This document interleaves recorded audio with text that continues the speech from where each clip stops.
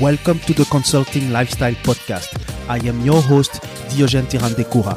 On this show, you will discover the realities, the successes and the struggles of business management and information technology consultants in the fast-moving B2B world.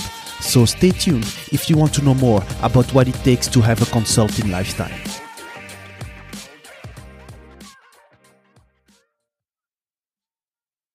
How to automate your business.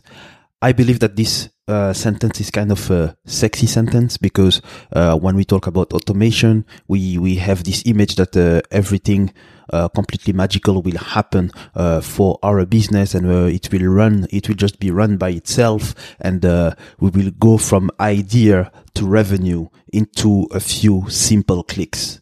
But actually automation is a lot more complex than that, and automation will still require you to think about it very, very carefully if you want to get some business results.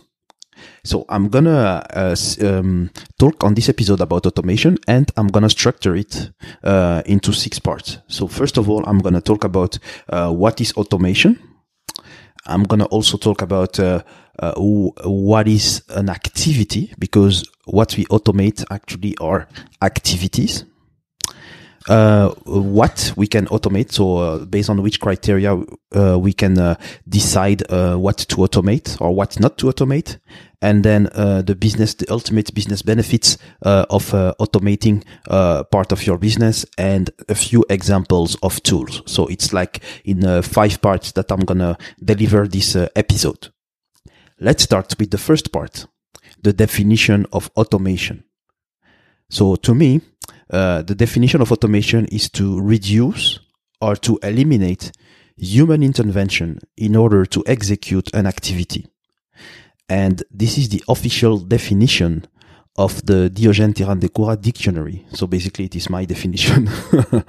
That's the best way I think I can define it. So reducing or eliminating human intervention in order to execute an activity. But then, what is an activity? That's the second part of the episode. So what is an activity? So what I mean by activity is really one action that you take. Whichever trigger there is, it's just one action that you take. And when I take an example of an action, is really to call a prospect or a customer, pay a supplier, check the packaging of a product. So that's really just an action that I can decide to automate.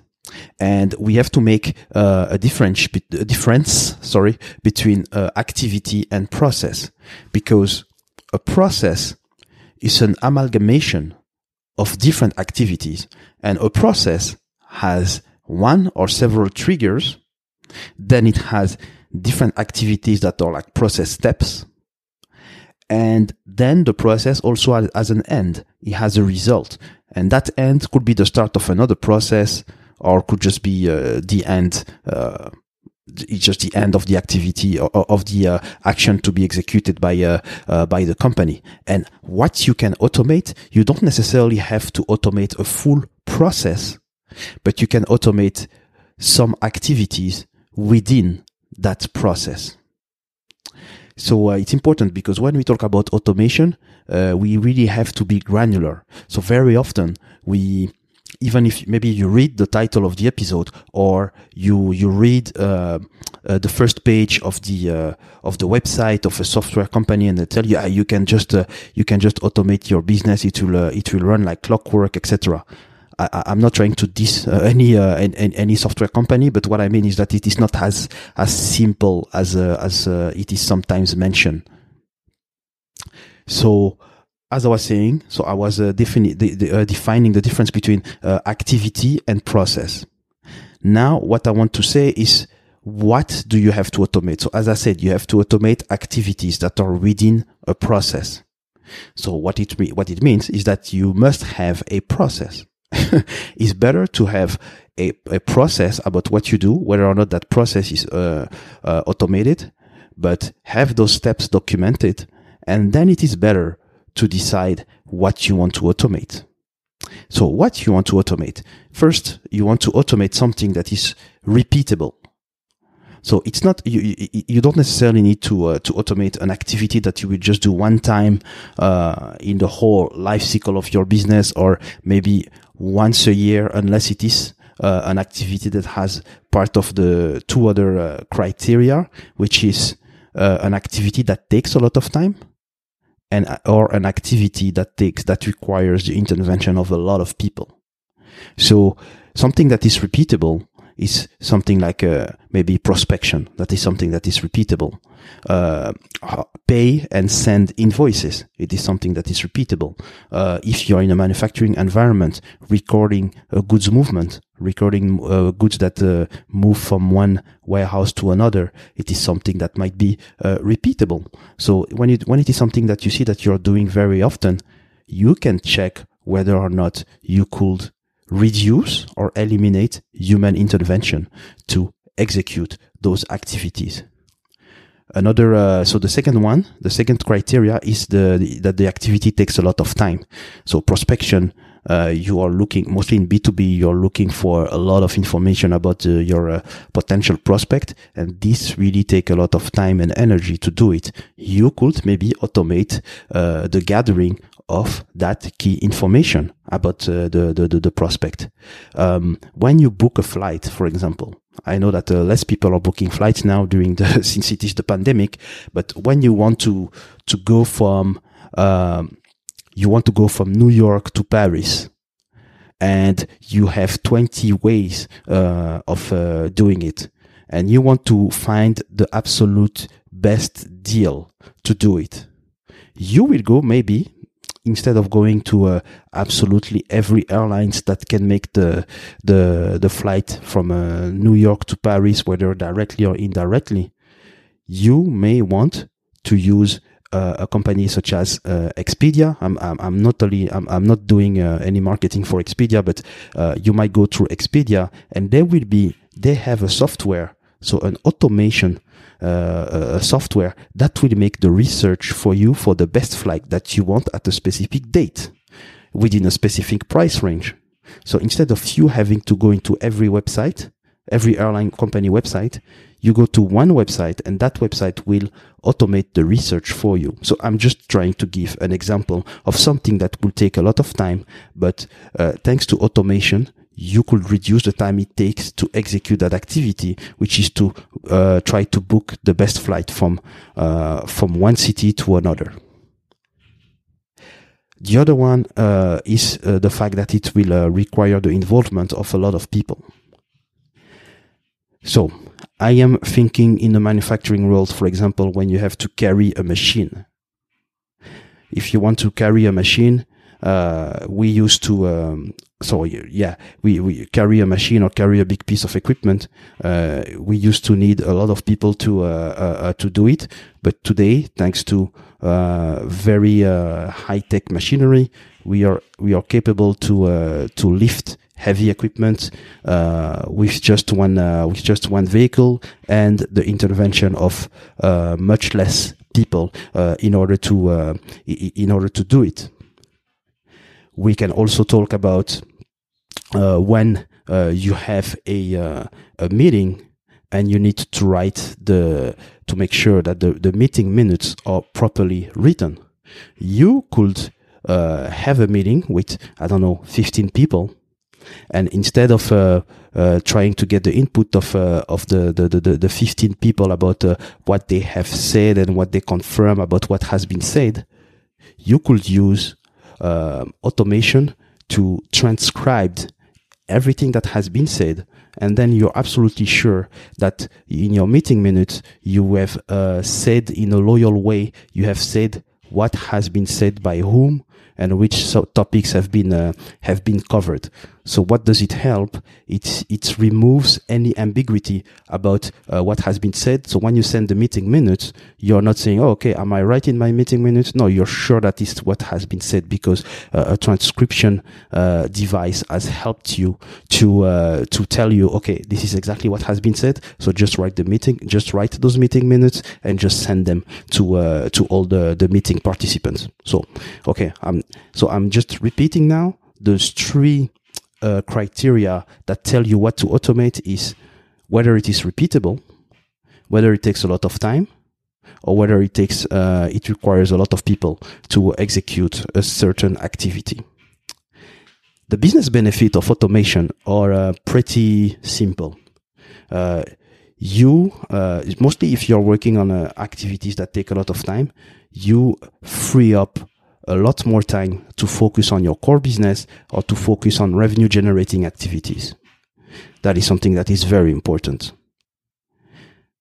You do not need also more people to do the same work. It doesn't mean that automation does not mean that you will fire people or that people will be made redundant. No, the same people that you will keep, they can do some other task, and maybe tasks that are more related to your core and that will even bring more value to your organization. The third benefit is a consequence of all that. It's profitability. So profitability is really the difference between your revenue and your expenses. So you can increase your profits because you spend more time and energy on activities that will bring revenue while not incurring too much more expenses. So that's usually helped by having automation softwares. And now this is the last part of the episode. It's about giving you examples of tools and softwares that can help you to automate your business. I would start by giving one that is used by mostly by huge companies, and that's SAP, which is an ERP, so an enterprise resource planning software, and that is used mostly by the ECC and S4HANA versions are used by very huge organizations that are making 9, 10, 11, 12 figures per year, or government organizations. But there are also tools that can be used by small businesses or by solopreneurs. And I'm thinking, for example, for the creation of invoices, you could use a tool called QuickBooks, for example, that will prevent you from having to always create the full new invoice whenever you have to send it to a client. You could use HubSpot for automating your marketing and automating your prospection. This is also something that you can use, and I will have a separate episode about that specific tool and that specific subject of automating your revenue operations. You could use Adobe for creating your PDF, sign them, comment on them, etc. You could use, as I was talking about transcription, you could use a tool called Otter, and Otter is spelled OTTER.ai in order to transcribe, for example, your Zoom calls. So you have a call with Zoom, you integrate Zoom and Otter, and the transcription is happening directly. The transcription is happening simultaneously, but you get the transcription file a little bit later. And last but not least, you can use Zapier. Zapier, it's Zapier, and it's a very popular tool because it's a connector. So it enables you to connect one tool with the other, and you have a trigger, which is, for example, you could use a Zapier to connect maybe a HubSpot with Asana. And I don't want to say something too stupid, so I'm gonna verify it before I post. But you could for example use that, and you can say that for example one task in Asana will generate, when it is closed, will generate maybe another task in HubSpot. So basically, it's the use of a trigger in one tool that will trigger something else, or that will trigger another activity in another tool. So the Zapier is a very important connector when you are a solopreneur or when you're a small business, because usually small businesses, they don't buy ERPs, they don't buy big software, they buy an amalgamation of small softwares, but sometimes they have to communicate with each other. Otherwise actually the work becomes bigger than what it was before they had purchased those different softwares. So basically, this is what I wanted to share about how to automate your business. So to make a recap of the episode, I said, okay, what is automation? I provided you with a definition of it. What is an activity? Because this is what you automate. You automate activities, and we spoke about the difference between activity and processes. What are the three main criteria that would push you to decide to automate an activity? What are the obvious business benefits of doing automation? And a few examples of tools that you could use in your business. And there are some tools that are used by big businesses, as well as tools that are used by solopreneurs or small businesses, which is, I think, the majority of the audience of the episode. So I hope that it has helped you, that it has provided you with that I have provided you with some value. Let me know what you think. Don't hesitate to send me a LinkedIn message about it. Or let us know at info@erphappy.com, and we will be glad to interact with you. So thank you, and we will meet next week, because next week it will be again an episode about automation, but it will be focused on customer relationship management software and a bit more specifically on HubSpot. So thank you, and have a great one. Bye-bye.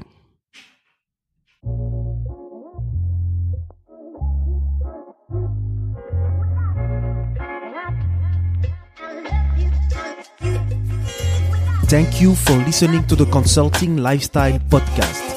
Leave a review on iTunes if you have enjoyed the episode, and subscribe to the podcast so that you get notified to hear other episodes with your host, Diogène Tirandekoura.